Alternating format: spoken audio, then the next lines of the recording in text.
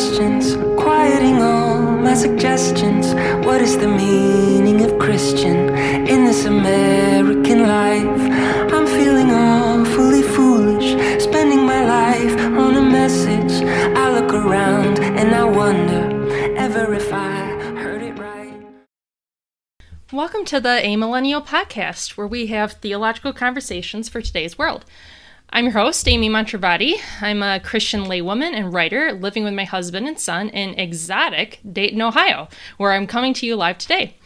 Actually, I should say we are coming to you live because I'm joined today by my husband, Samuel Montravati, more commonly known as Jai. He won't usually be taking part, but he's joining me for this introductory episode. Jai, say hi to everyone. Jai, greet as desired. Oh, sorry. Hello, I'm Jai. I'm the husband. Very well done, sir. Now, some of you may know me from reading my articles or books, noticing my tweets in your feed, or perhaps even having the misfortune to know me in real life.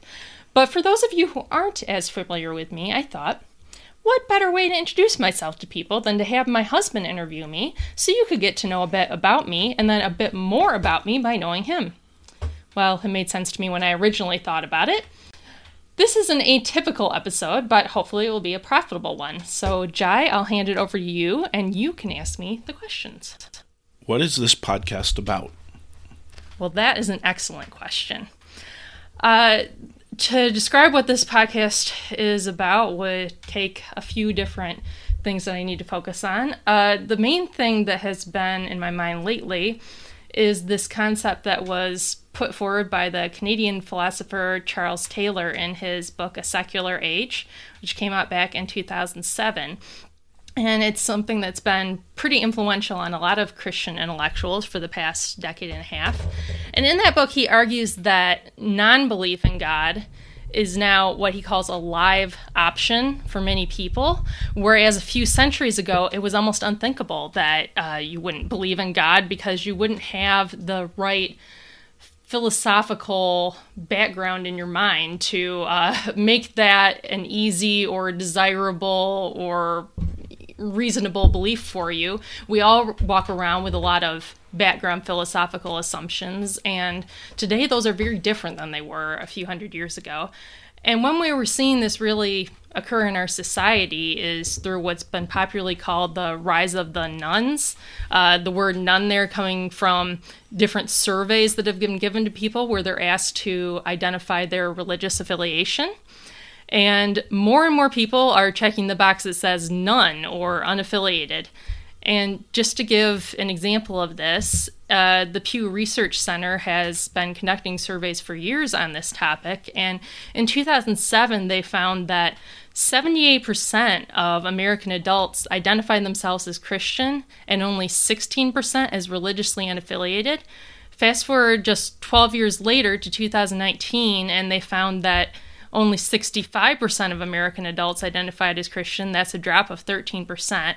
And 26% identify as religiously unaffiliated, which is a rise of 10%. So in just over a decade, they're seeing quite a significant shift in the number of people who are identifying themselves as unaffiliated. And this is something that has become a real trend in Western society in the United States and elsewhere, and has been accompanied by what a lot of people see as some concerning political developments. Now, you can take it all the way back to what some people would regard as the sort of original sin of secularization in our society, which was the banning of prayer in public schools. But really, it picks up with a lot of things that have to do with sexuality and gender, such as the legalization of no-fault divorce, the advent of birth control, legalization of abortion, and then what I would say is the normalization of homosexuality, that is where it became sort of accepted by our society as a perfectly normal thing for a person to be, that really predated the actual legalization of gay marriage. And now in our own most recent time, we're seeing an expansion of rights to transgender persons and all different kinds of sexual identifications, as well as calls for an end to federal funding for religious organizations and or the removal of tax-exempt status from certain churches based on the position they take in regards to human sexuality.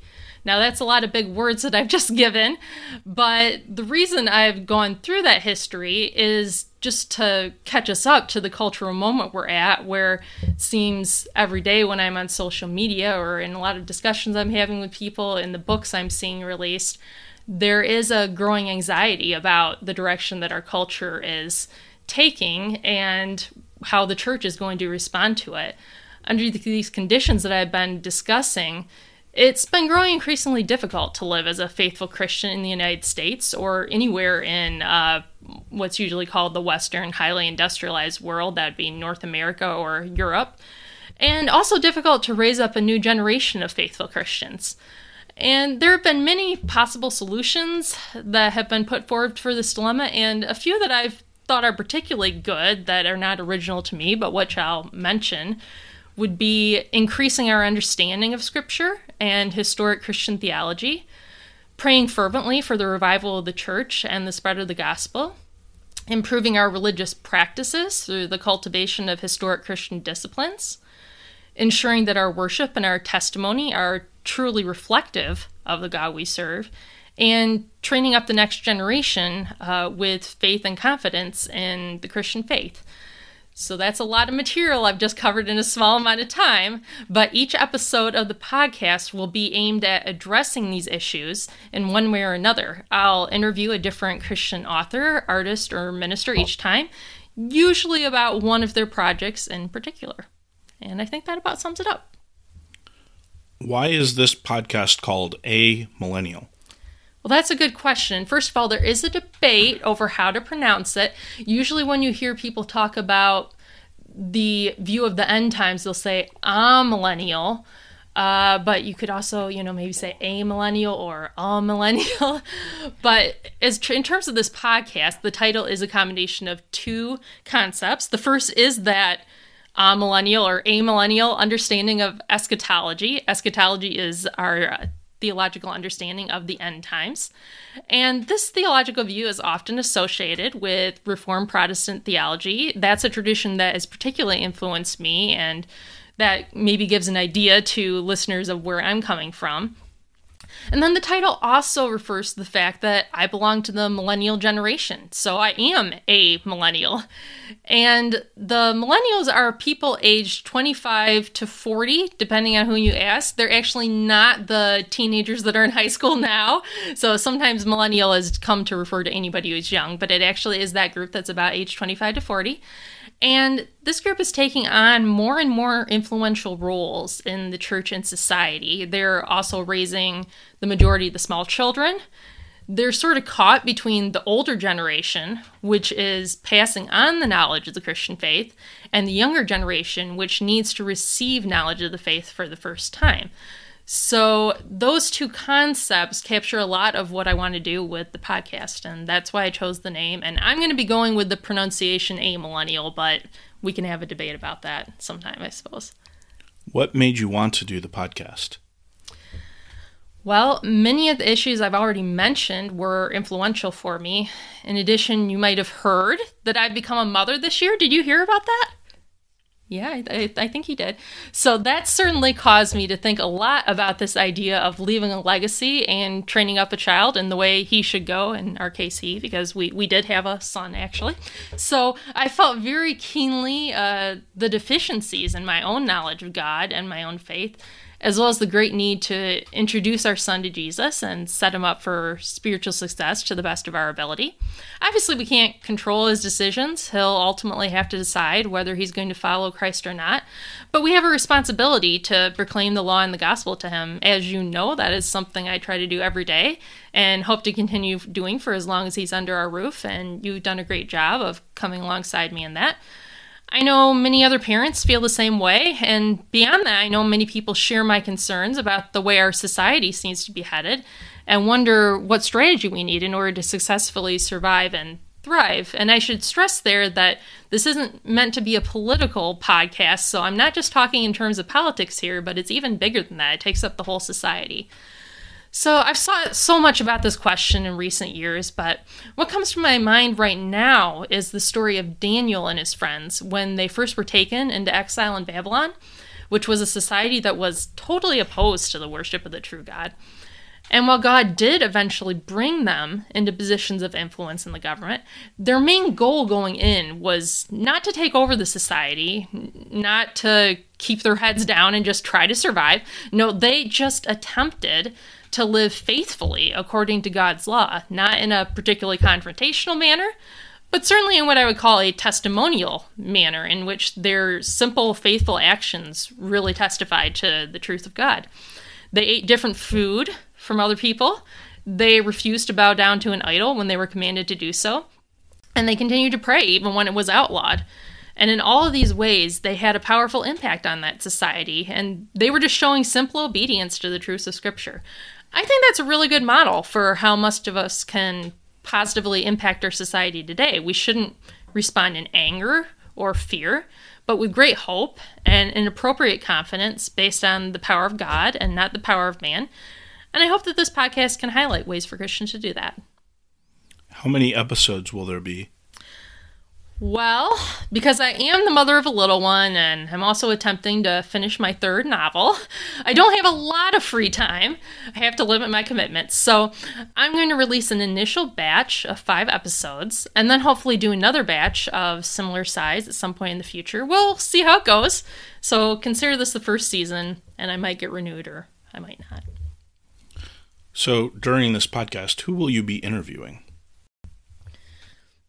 So for the first episodes, we're going to have Rachel Joy Welcher, who's written a book called Talking Back to Purity Culture. It's coming out November this year, which depending on when this podcast airs might be before or after our airing. But she's going to talk in that book a lot about how Christians understand biblical sexual ethics and how we've sometimes stayed very true to that biblical teaching and sometimes managed to add things to it. Then I'm going to talk to Matthew Lee Anderson, who's written a book called The End of Our Exploring. Talks a lot about the way that we as Christians ask questions of God and, philosophical questions, not thinking so much about simple questions like, how are you doing today? But questions like, how do we deal with the problem of evil? How do we know that God exists? Why does Scripture say certain things that it does? What's my purpose in this world? So we're going to talk about biblically faithful ways to question as opposed to ways that don't really help anything.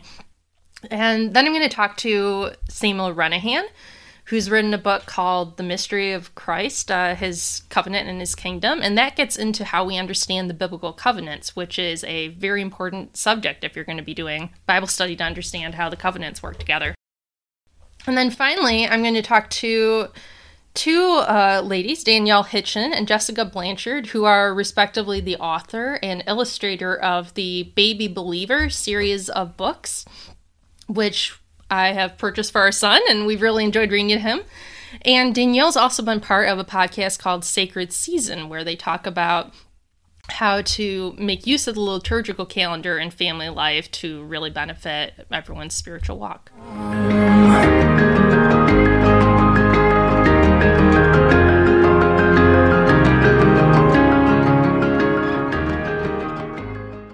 What has your own Christian journey been like? Well, I was very blessed to be born, as the popular saying goes, into a Christian family. What that means is that both my parents are professing Christians, and I was raised in the church. When I was very young, either 3 or 4 years old, I don't exactly remember, I was able to understand the basic message of the gospel and profess faith in Christ. I was baptized at age 7 because the church we attended was Baptist, so I wasn't baptized as an infant. And actually, my baptism was somewhat delayed because I was afraid to put my head under the water. I had this experience in swim class where I slipped under the water for a while. I'm not sure exactly how long, but enough to make me feel like I was drowning and make me scared of being immersed.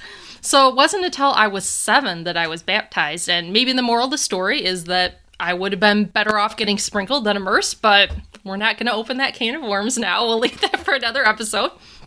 So I attended the same Christian school from kindergarten through 12th grade, which was also attached to my church. So I was very much within that community all the time. And overall, I would say I had a broadly evangelical upbringing. After graduating high school, I went on to study at Taylor University, which is an evangelical university in Indiana. And that was a time of real growth for me, emotionally, intellectually, spiritually. I had my first serious struggles with anxiety and depression while I was there. And I think it affected me in a couple of ways. First, it forced me to rely upon God and His Word in a new way, and I ended up doing a second major in biblical literature in addition to my original major in political science. Additionally, I think it caused me to sympathize a lot more with the struggles of others. Having to fight every day against an anxiety disorder forced me to become a lot braver in many ways. So after graduating from Taylor, I went on to attend graduate school at King's College London, studying international security, which at the time was my chosen career field. I spent that year attending an Anglican church, which had a real evangelical fervor, and I really benefited from seeing some of the Christian experience in Britain. When I completed my master's degree, I got a job working for the press office of the Egyptian government in Washington, D.C., and as I always say, that could be a long story in and of itself, but we'll leave it for another time. I was very blessed there to end up at a great church in Arlington, Virginia, which for those of you who don't know, Arlington is just across the river from D.C. My faith really deepened at that time. I made some very important friends, not the least of whom is the man who is sitting with me in this room right now. And we were married in 2012, and that became the next phase of the adventure. I'll say right now, for the whole world to hear, or whoever happens to listen to this, that meeting Jai was a massive blessing in my life. I think the 4 greatest blessings I've received are God seeking me out to know Him, having parents who love me and raise me in the knowledge of God, receiving a husband who loves God and wants to grow with me in knowledge of God, and most recently, receiving a beautiful son who we can raise to know God together. And as you may recall, Jai, you were in the Air Force at the time we were married. You remember that? Yeah. So they moved us to Dayton, Ohio, where there were few, if any, jobs in my chosen career field. But I eventually made my peace with that because I truly believe God had called me to be your wife and go with you wherever you go, since you'd already made that commitment to serve our country. And also because, sadly, I'd grown increasingly pessimistic about the possibilities of truly improving society through the political system here in the U.S. I was already feeling very much like a person without a party at that point, and that feeling has only increased in the years since. It was a really perfect time to get out of politics, but I didn't know what to do next. So gave it some thought, and the first thing I came up with was to start working on The Chronicle of Maud, which is the series of novels I'm now attempting to complete. I also took a job where I had to drive all over Southwest Ohio, visiting people in their homes, and I can assure you that the fields of Ohio, while wonderful, get rather repetitive, so I wanted to have something profitable to listen to during those hours on the road. I initially tried a philosophy course from the University of Oxford and maybe 1 or 2 other things, but I arrived at a course in medieval Christian history because I thought it would help me write my novels, which take place in the 12th century. The professor of that course also had another of his courses up on iTunes U, which was on Reformation history. Now, I knew more about history than the average person and even some about the Reformation, but I had only very limited exposure to the original writings of the Protestant reformers at that time. And through listening to that course, I was introduced to the writings of Martin Luther, and the one that particularly affected me was the 1518 Heidelberg Disputation. If you never heard of it, Google it and tell them I sent you. This was an occasion on which Luther debated his developing theology, which would come to be known as Protestantism, with colleagues in his Augustinian monastic order. This is when he was still a monk. And all of his theses from that debate are worth examining, but the one that really grabbed me was when he said, "The love of God does not find but creates that which is pleasing to it. The love of man comes into being through that which is pleasing to it." I had for many years been struggling with the issue of divine sovereignty. I thought I knew what Calvinism was, but I'd never heard it presented ideally. The church I grew up in didn't really emphasize predestination very much, which was in keeping with most of evangelicalism. But it was naturally a popular topic of debate among my fellow students in college, and even in the young adults group where we met, it was a popular topic of debate. I'd become very attached to the notion of free will as I understood it, and considered myself to be more Arminian than Calvinist. But when I heard those words, again, the quote was, "The love of God does not find but creates that which is pleasing to it," I instinctively felt them to be true, even if I wasn't entirely sure why. And I now realize I'd been moving in this direction for a while because I'd been researching the topic of reconciliation in Scripture. And in reading some of those passages, I saw so clearly that God had taken the full burden upon himself to bring about reconciliation with us. It's like Paul says in Romans 5:8. He says, God demonstrates his love toward us, and that while we were yet sinners, Christ died for us. So the seed had already been planted in me, and that is why I understood the truth of what Luther had to say. But there was still work to be done in my heart. I sensed the resistance within myself to this high notion of God's sovereignty. So one night while I was laying awake, I prayed to God, and I really felt in that moment that I needed to say to him that even if this is true, this understanding of predestination and all the rest, even if it is true, you're still good.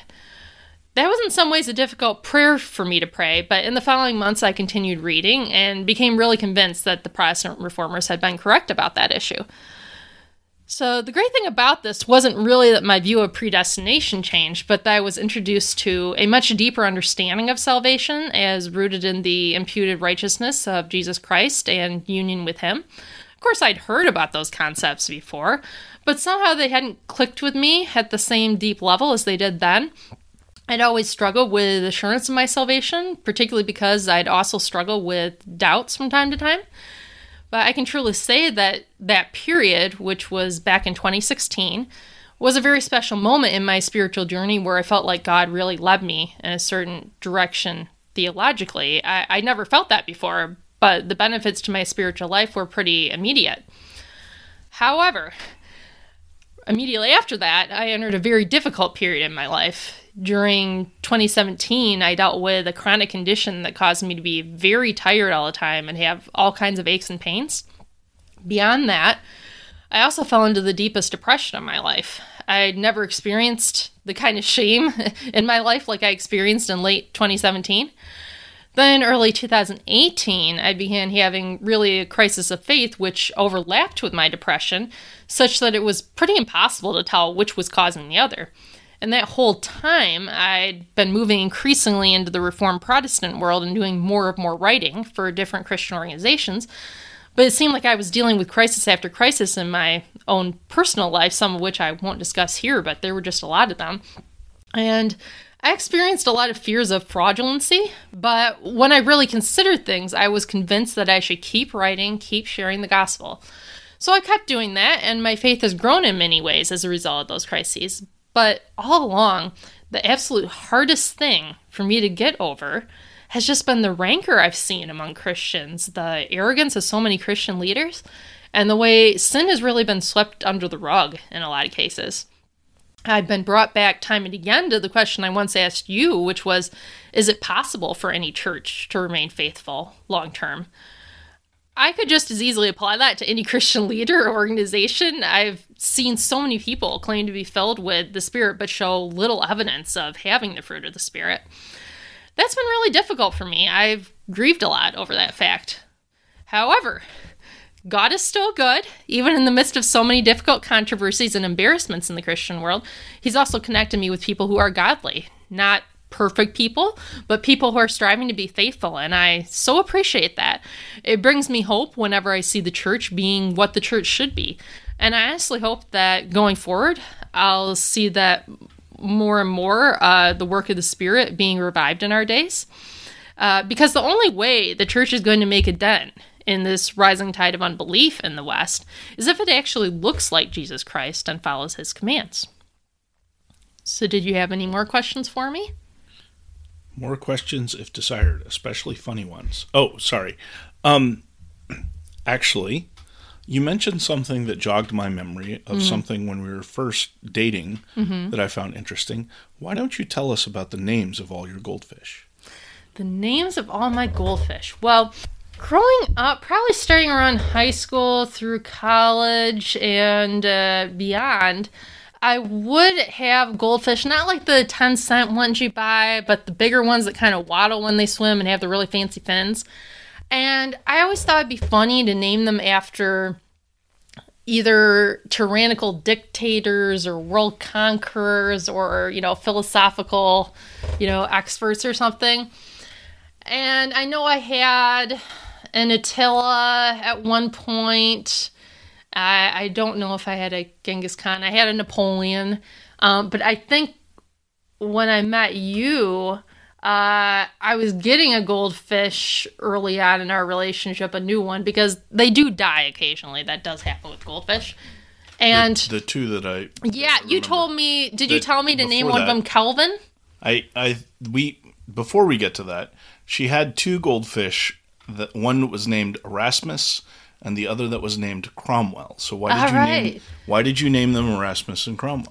Well, because they're two awesome historical figures. I mean, Erasmus was like one of the greatest intellectual minds of the Renaissance, who gave us one of the first great Greek translations, and not Greek translation, but an edited together version of the Greek New Testament and a new Latin translation that became the basis for a lot of the Reformation era translations into German and English and other languages.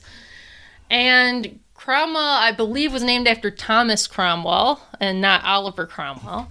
And Thomas Cromwell, if you have any familiarity with the Wolf Hall novels, if you don't, you should definitely read them. But he was chief legal strategist for King of England Henry VIII. So he was very interesting as well. And then when we first were dating pretty seriously, she got a new goldfish because I believe Cromwell had died.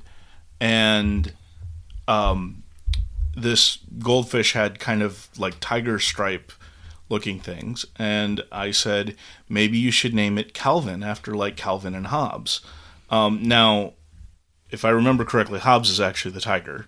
But I was just thinking in terms of that. But she was so, at that time, so this is predating her delve into Reformation theology, she was so anti-Calvin, she named her fish Arminius, in response to the suggestion that I say that she should name it Calvin. As you'll recall, my dear, this was before we were one flesh, before I was expected to submit to you in all things. And when you tried to name my fish, I objected to you attempting to name my fish for me. So when you said you should name it Calvin, just to be a stinker, I said, I'll name it Arminius. So why don't you tell the good people in our the podcast audience, what is your recollection of our first meeting?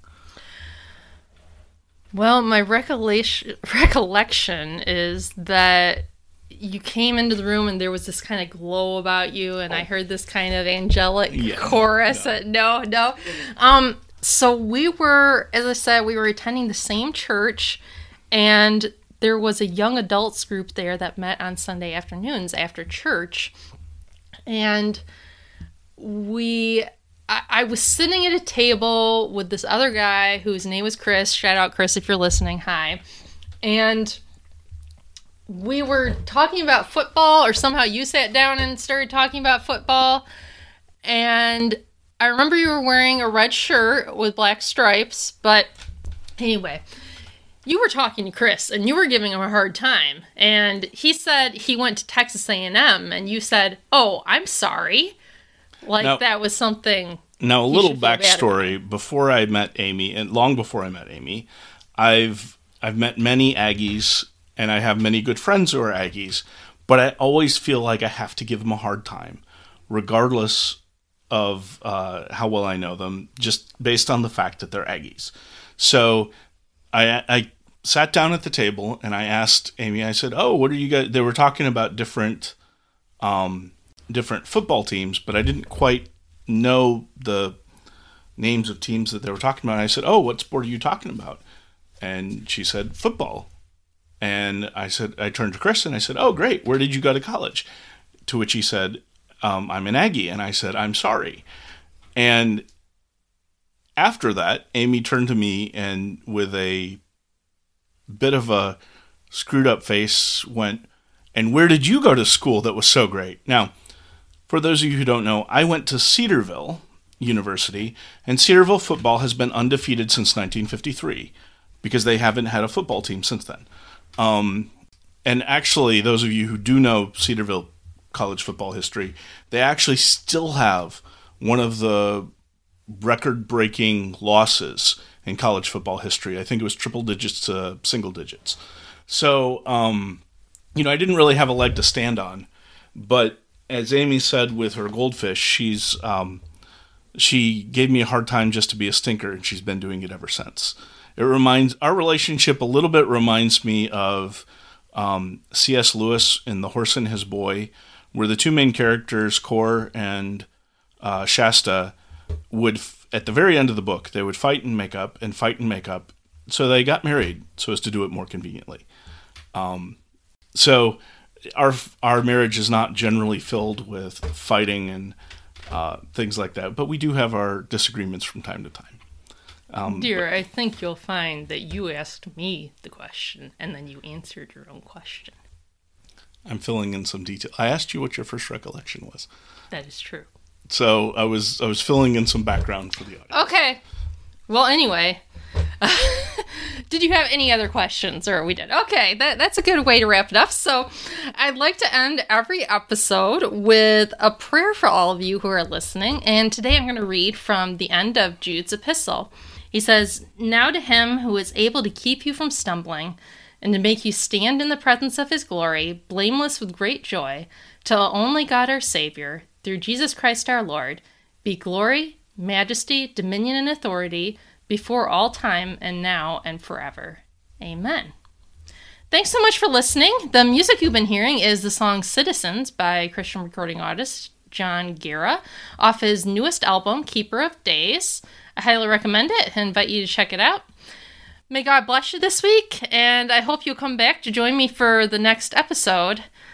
Thank you very much. Is there a way to love always, living in enemy hallways? Don't know my foes from my friends, and I don't know my friends anymore. Power has several prizes, handcuffs can come in all sizes. Love has a million disguises, but winning is simply not one.